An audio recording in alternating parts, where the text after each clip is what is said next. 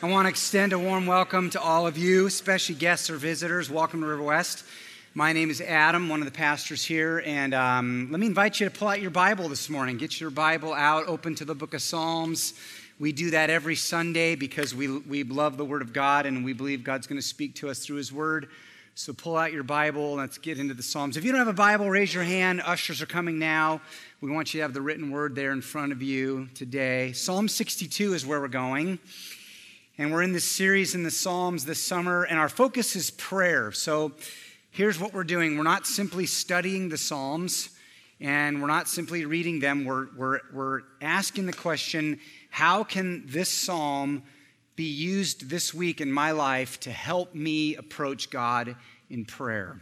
How can I take the words of this psalm and drop them down into the middle of my prayer life?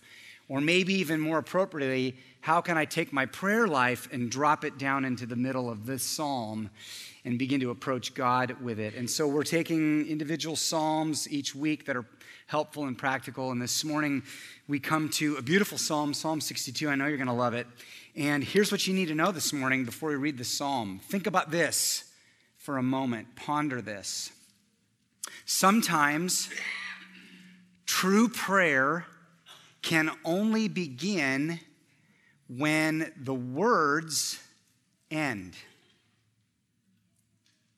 Think about that for just a minute. Let me say it again.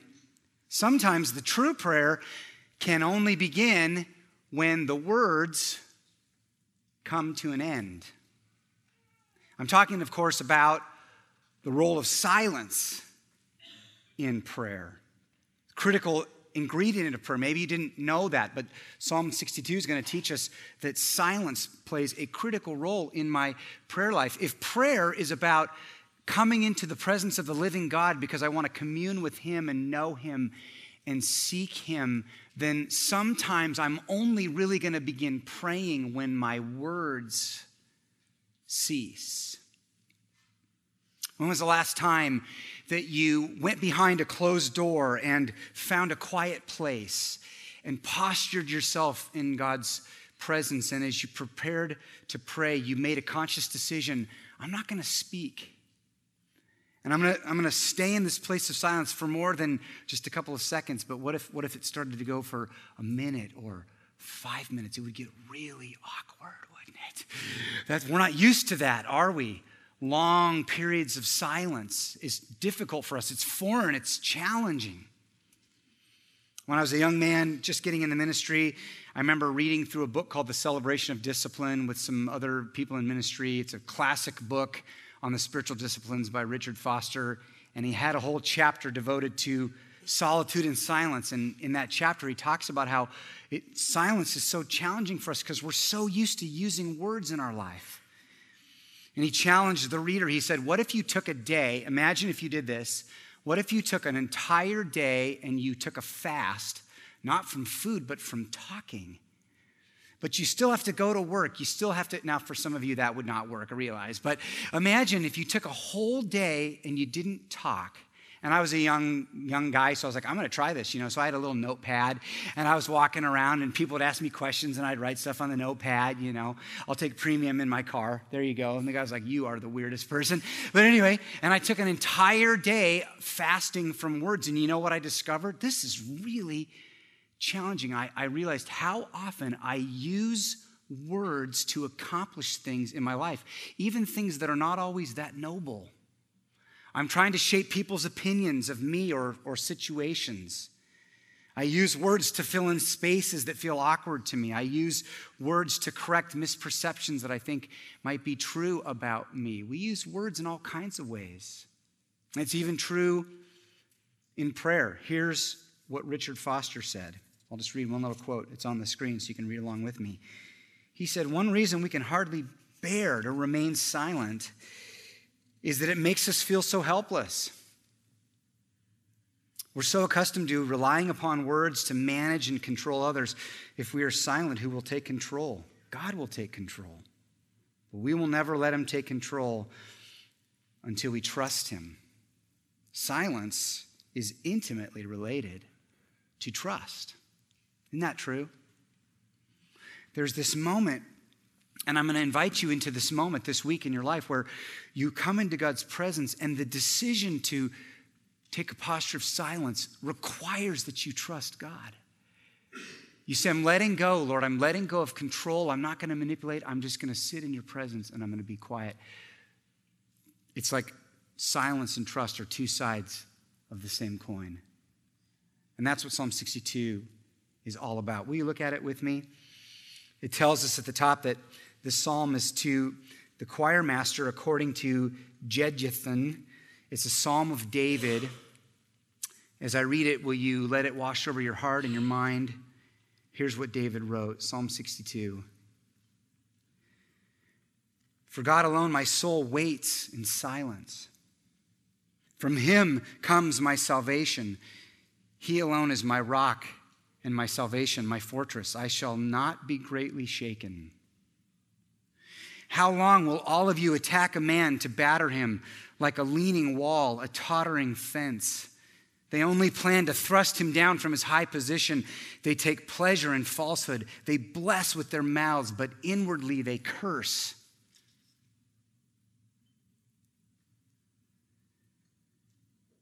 For God alone, O my soul, wait in silence. For my hope is from him. He only is my rock and my salvation, my fortress. I shall not be shaken. On God rests my salvation and my glory.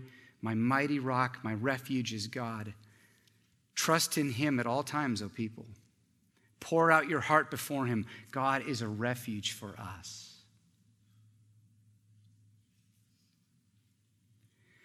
Those of low estate are but a breath. Those of high estate are a delusion. In the balances they go up. They are together lighter than a breath. Put no trust in extortion. Set no vain hopes on robbery.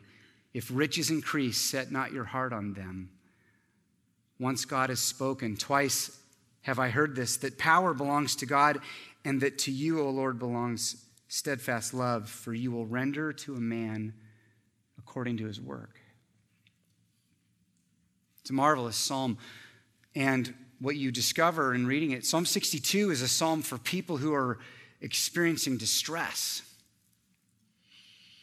This psalm is a psalm that expresses trust and confidence that God will protect you when you're going through something extremely painful or challenging. You come to a situation in your life where you feel overwhelmed. Things aren't going well. There's something painful happening at work or in a relationship.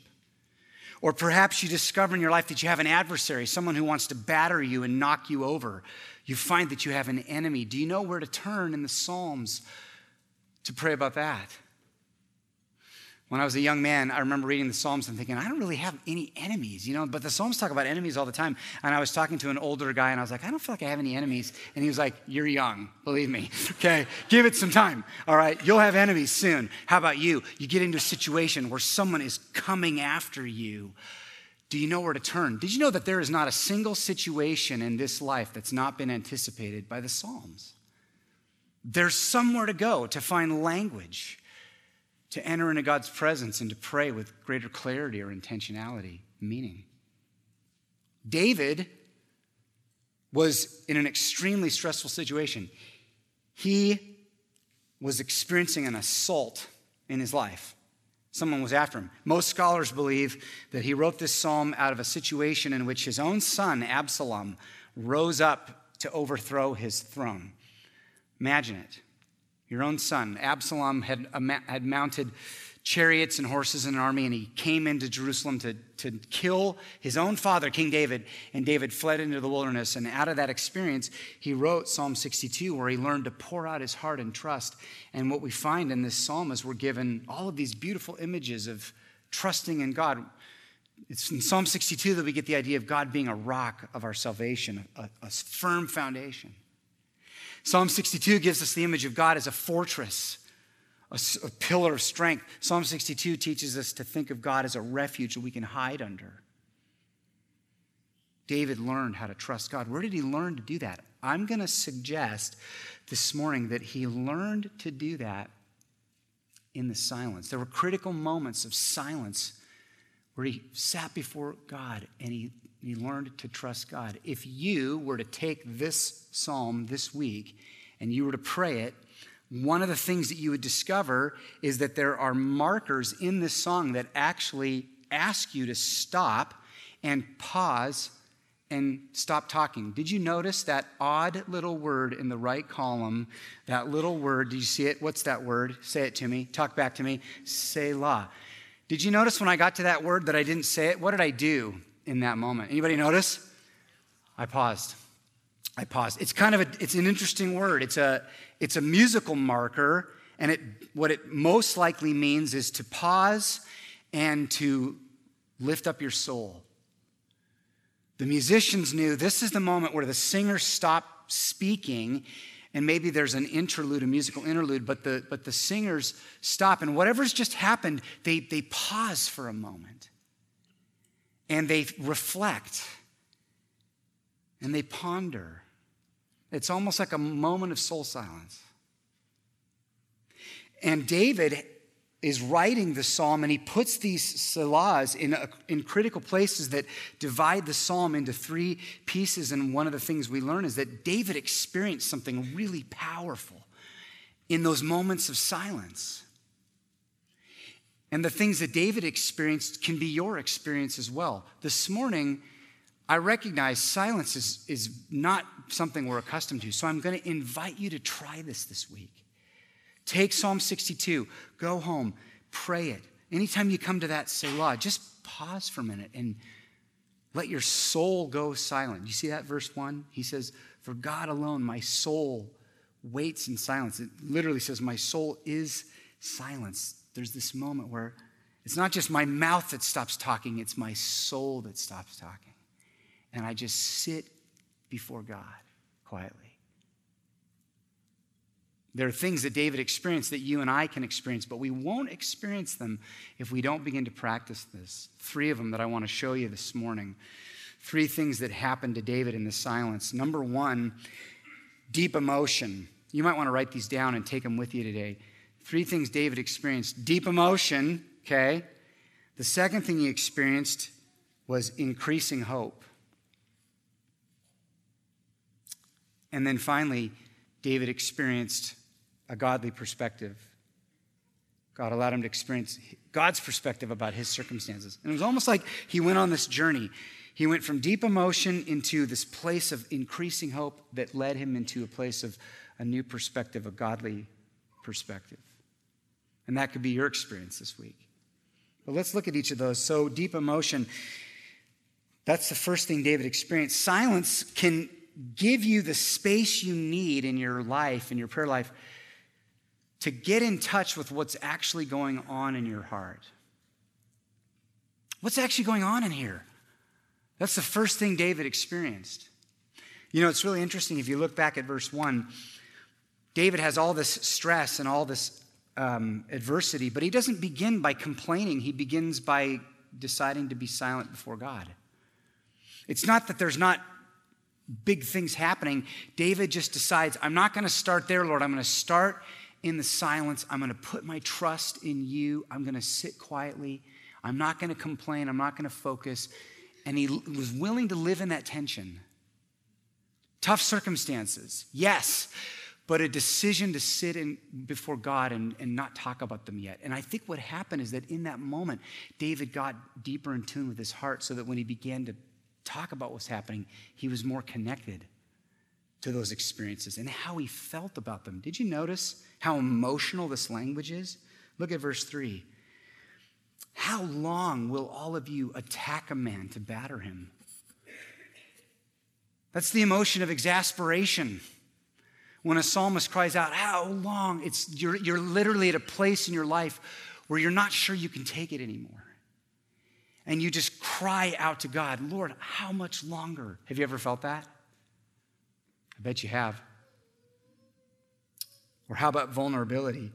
When David describes himself like a leaning wall and a tottering fence. This is powerful imagery. A wall is supposed to be strong and solid and set off the boundaries. But David describes his life like a wall that's just about to fall over. One touch and it crumbles. A fence that's so fragile, it's moving. David says, that's how I feel. I feel so vulnerable, like at any moment I could be taken out. Have you ever felt that in your life? It's not a great feeling. David feels indignation. That's where he goes in verse 4. He says they only plan to thrust him down, and they're liars. They speak falsehood. Do you see that? They bless with their mouths, but inwardly they curse. There's no integrity. David started to feel righteous anger and indignation. Have you ever felt that? And so sometimes it's in that silence that you can actually begin to have the space to get in tune with your heart and all the things that you're feeling. And it can be a really fragile place to be. Today, this afternoon, I'm going to drive away.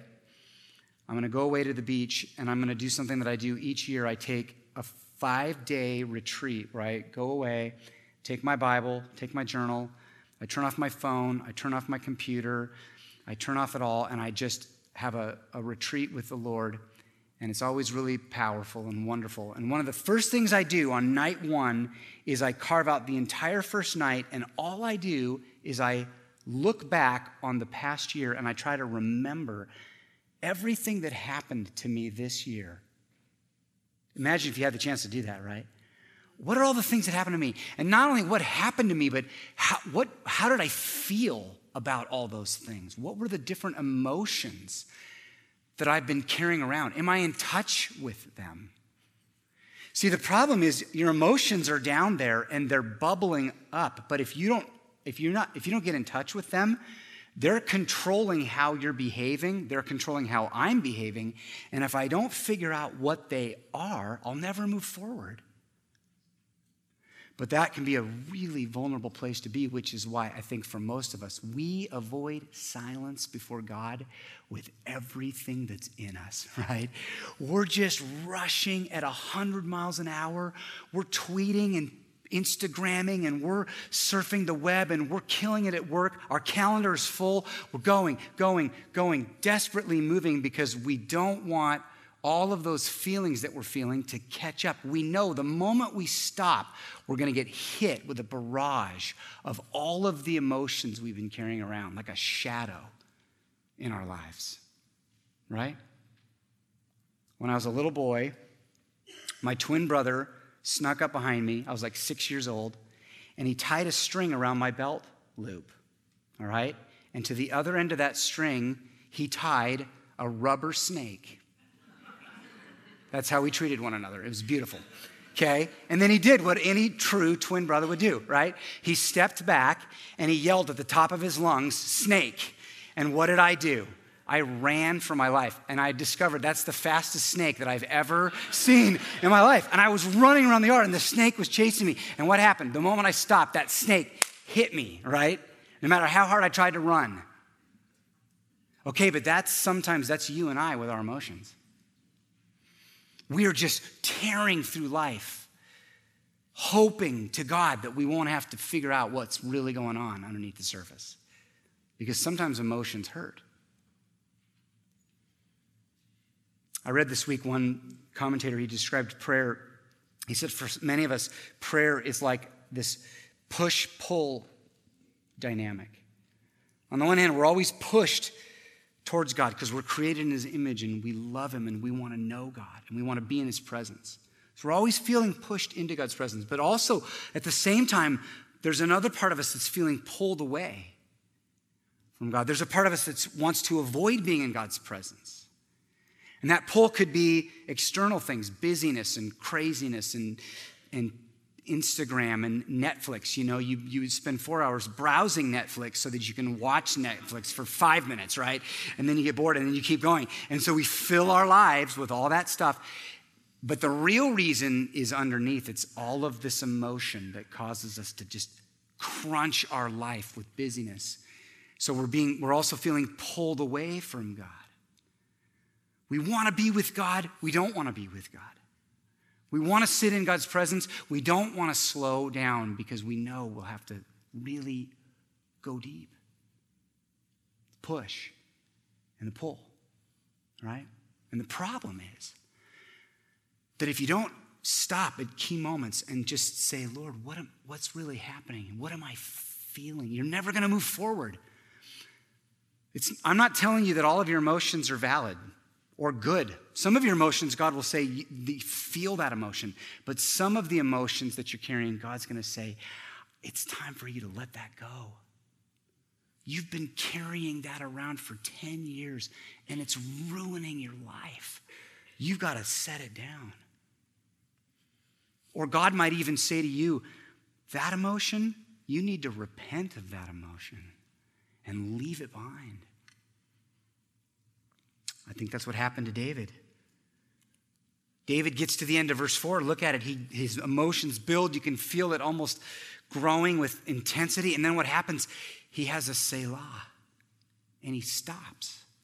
He's expressed it all, and he sits before God, and his soul is silent. And then what happens? I think David had a breakthrough. Look at verse 5.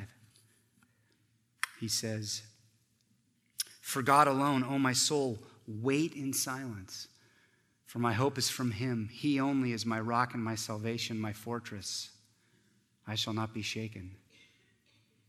One of the things you probably noticed is that verses 1 and 2 and verses 5 and 6 are really similar to one another. It's almost like David circles back and he says, I'm going to say the same thing, but there are a couple of critical differences. So first of all, in verse 5, David actually speaks now to his soul. He commands his soul, soul, sit in silence. This is something I have to do. And if you notice in verse 5, David adds the word hope. He says, now what I'm discovering in your presence, God, is I'm experiencing hope. Isn't that interesting? And look at the next phrase. David says, he says, I shall not be shaken. Well, what's interesting is that up in verse 2, he had said, I shall not be greatly shaken. It's very non-committal up in verse 2. I won't be greatly shaken. And then by the time he gets to verse 5, he's like, no. I won't be shaken at all in God's presence. And so David experiences this increased hope. That's what silence can do, the second thing. When you actually have time to be quiet before God and you sit in his presence, one of the things you can experience is the space to have your hope and your expectancy in God's presence grow and change you and fill your heart with the things you need to move forward. And it happens often in silence. Have you ever thought about the fact that when we think of silence, we always define that in a negative? We always define it as what you're getting rid of, like your words. So Webster's dictionary, here's how it describes silence. It says, the complete absence of sound, the state of abstaining from speech, the avoidance of mentioning or discussing something. It's all negative. Abstinence, avoiding, getting rid of. But in the Psalms, silence is not about what you're getting rid of. Silence is about what you're adding. Silence is about what you're putting away. Silence is about what you're bringing into your life. And what you're bringing into your life is the presence of the living God. My soul, for you alone, Lord, my soul rests in silence. I want to be in your presence, God. So beautiful. Doesn't that sound like something you need in your life this week, to sit in the presence of the living God?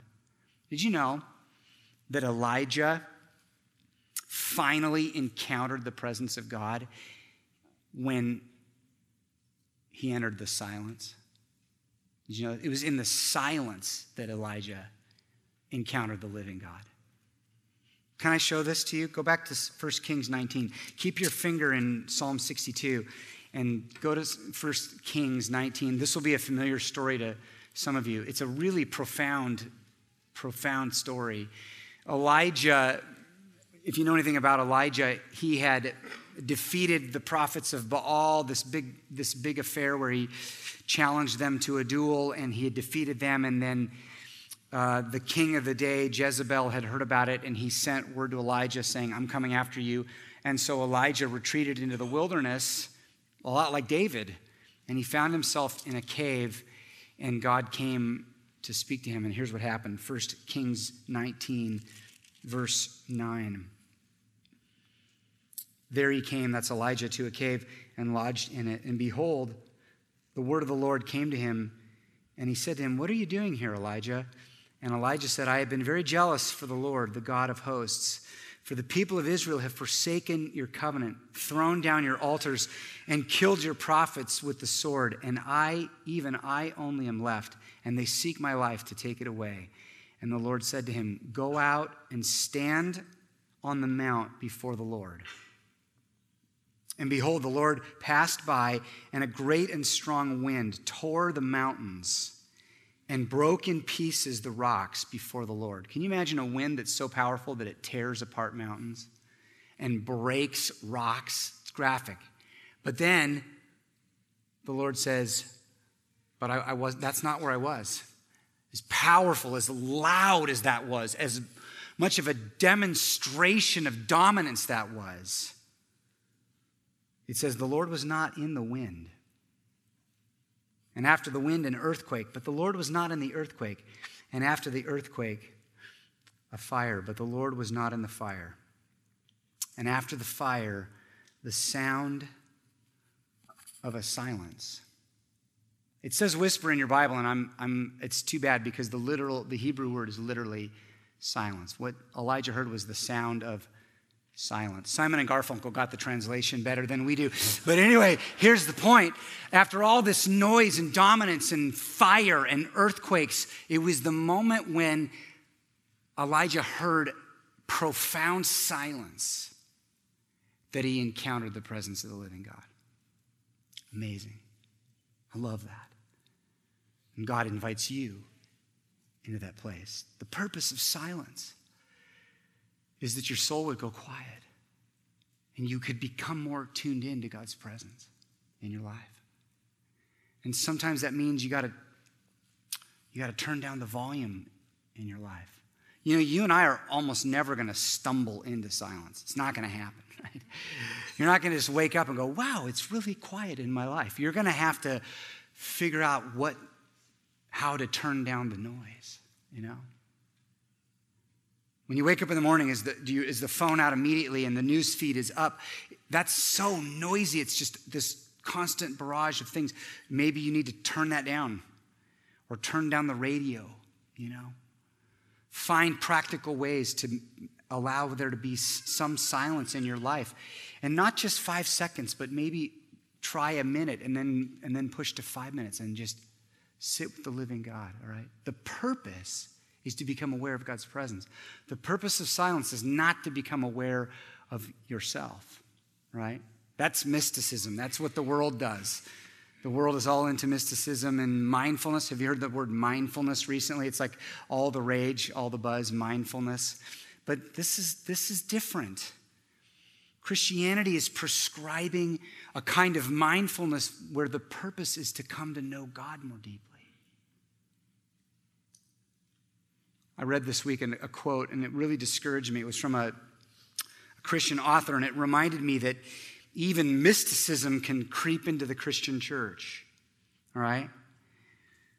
And so here's a quote from an author named Thomas Merton. Maybe you've even heard of Thomas Merton. And it was about solitude and silence. And as I read this, I want you to tell me what's wrong with this quote, okay? Here's what he says. "Not all men are called to be hermits, but all men need enough silence and solitude in their lives to enable the deep inner voice of their own true self to be heard." Can you hear it in my tone? Are you getting there? Okay, I'm going to try not to be sarcastic. All right. Their own true self to be heard, at least occasionally. When that inner voice is not heard, when man cannot attain to the spiritual peace that comes from being perfectly at one with his true self, his life is always miserable and exhausting, for he cannot go on happily for long unless he is in contact with the springs of spiritual life which are hidden in the depths of his own soul. What's missing from that quote? God. God is missing from that quote. Are the springs of spiritual life hidden within me? Absolutely not. The springs of spiritual life are hidden in Jesus Christ, the living water. The purpose of silence is not for me to get more connected with myself. The purpose of silence is to go out and up and become aware of the presence of the living God. And I need it in my life. And so do you. Amen? Amen.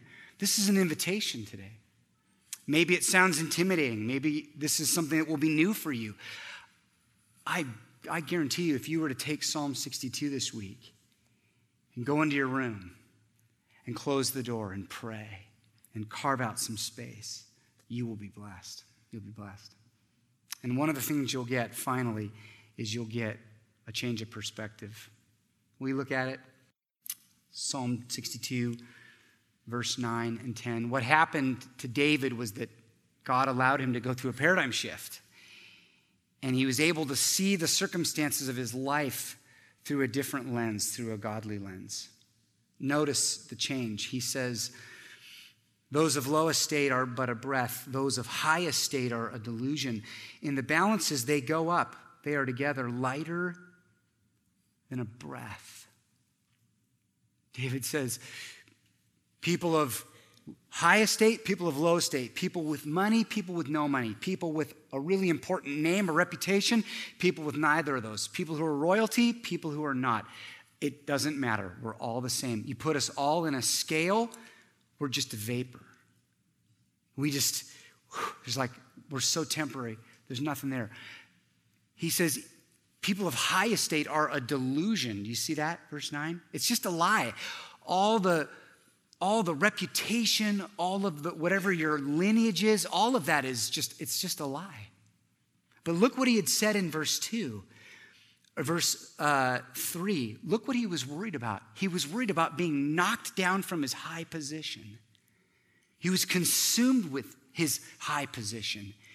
And then he sat with God in silence. And God said, David, that doesn't matter. It's meaningless.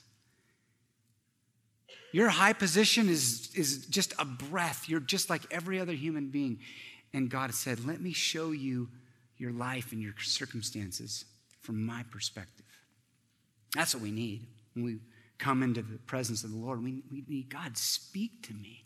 I need to see this through your lens. How did he hear this? Did he get this perspective by thinking deeply or going into the springs of his inner soul? No, he heard the word of the living God. Look at verse 11. David, because he had time in silence, he was able to reflect on the word of the Lord.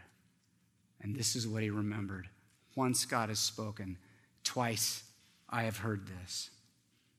That power belongs to God, and that to you, O Lord, belongs steadfast love. And maybe for the first time, you've heard those words. Oh yeah, God is powerful. I know God is loving. And we're so accustomed to words coming in one ear and out the other. But what if you slowed down and you really listened to God in that moment and you thought about those two words in your life? Maybe something would change for you. And you had time, Lord, I want to understand your word. Show me your word. Show me the significance of it. I don't want to hear myself. I want to hear you. Can I say something really interesting? Mindfulness and meditation and quieting yourself, those are not Eastern religious ideas. Those come from biblical Christianity. The difference is that in biblical Christianity, mindfulness and quiet and meditation are driving you to God and his word and his presence, not to a deeper understanding of yourself. Amen?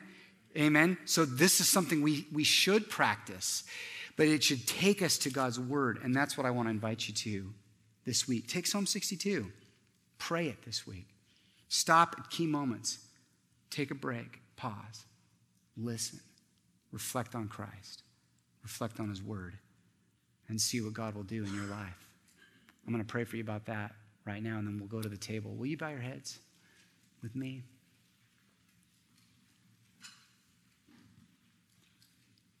Well, Lord, we're so thankful for your word. And we're so thankful for a psalm that would invite us into an experience that we might not normally gravitate towards. I know, Lord, for certain that silence is a challenge for me. I avoid it in my prayer life, and I pray for growth all throughout our church, that this would be something we would practice this week. I pray, Lord, that the push towards you would overcome the pull away from you that we feel, that we would find ourselves being drawn into your presence this week, and we would grow in our prayer. Thank you, Lord. And I pray that we would hear things from you and experience things in your presence that would empower us and change us and ignite our faith and transform us, Lord, that your church would grow, that our faith would abound, and that we would shine brightly for you. That's our desire, Lord. Help us this morning as we go to the table to reflect on your power and your steadfast love, we pray. And we ask it in Jesus' name. Amen.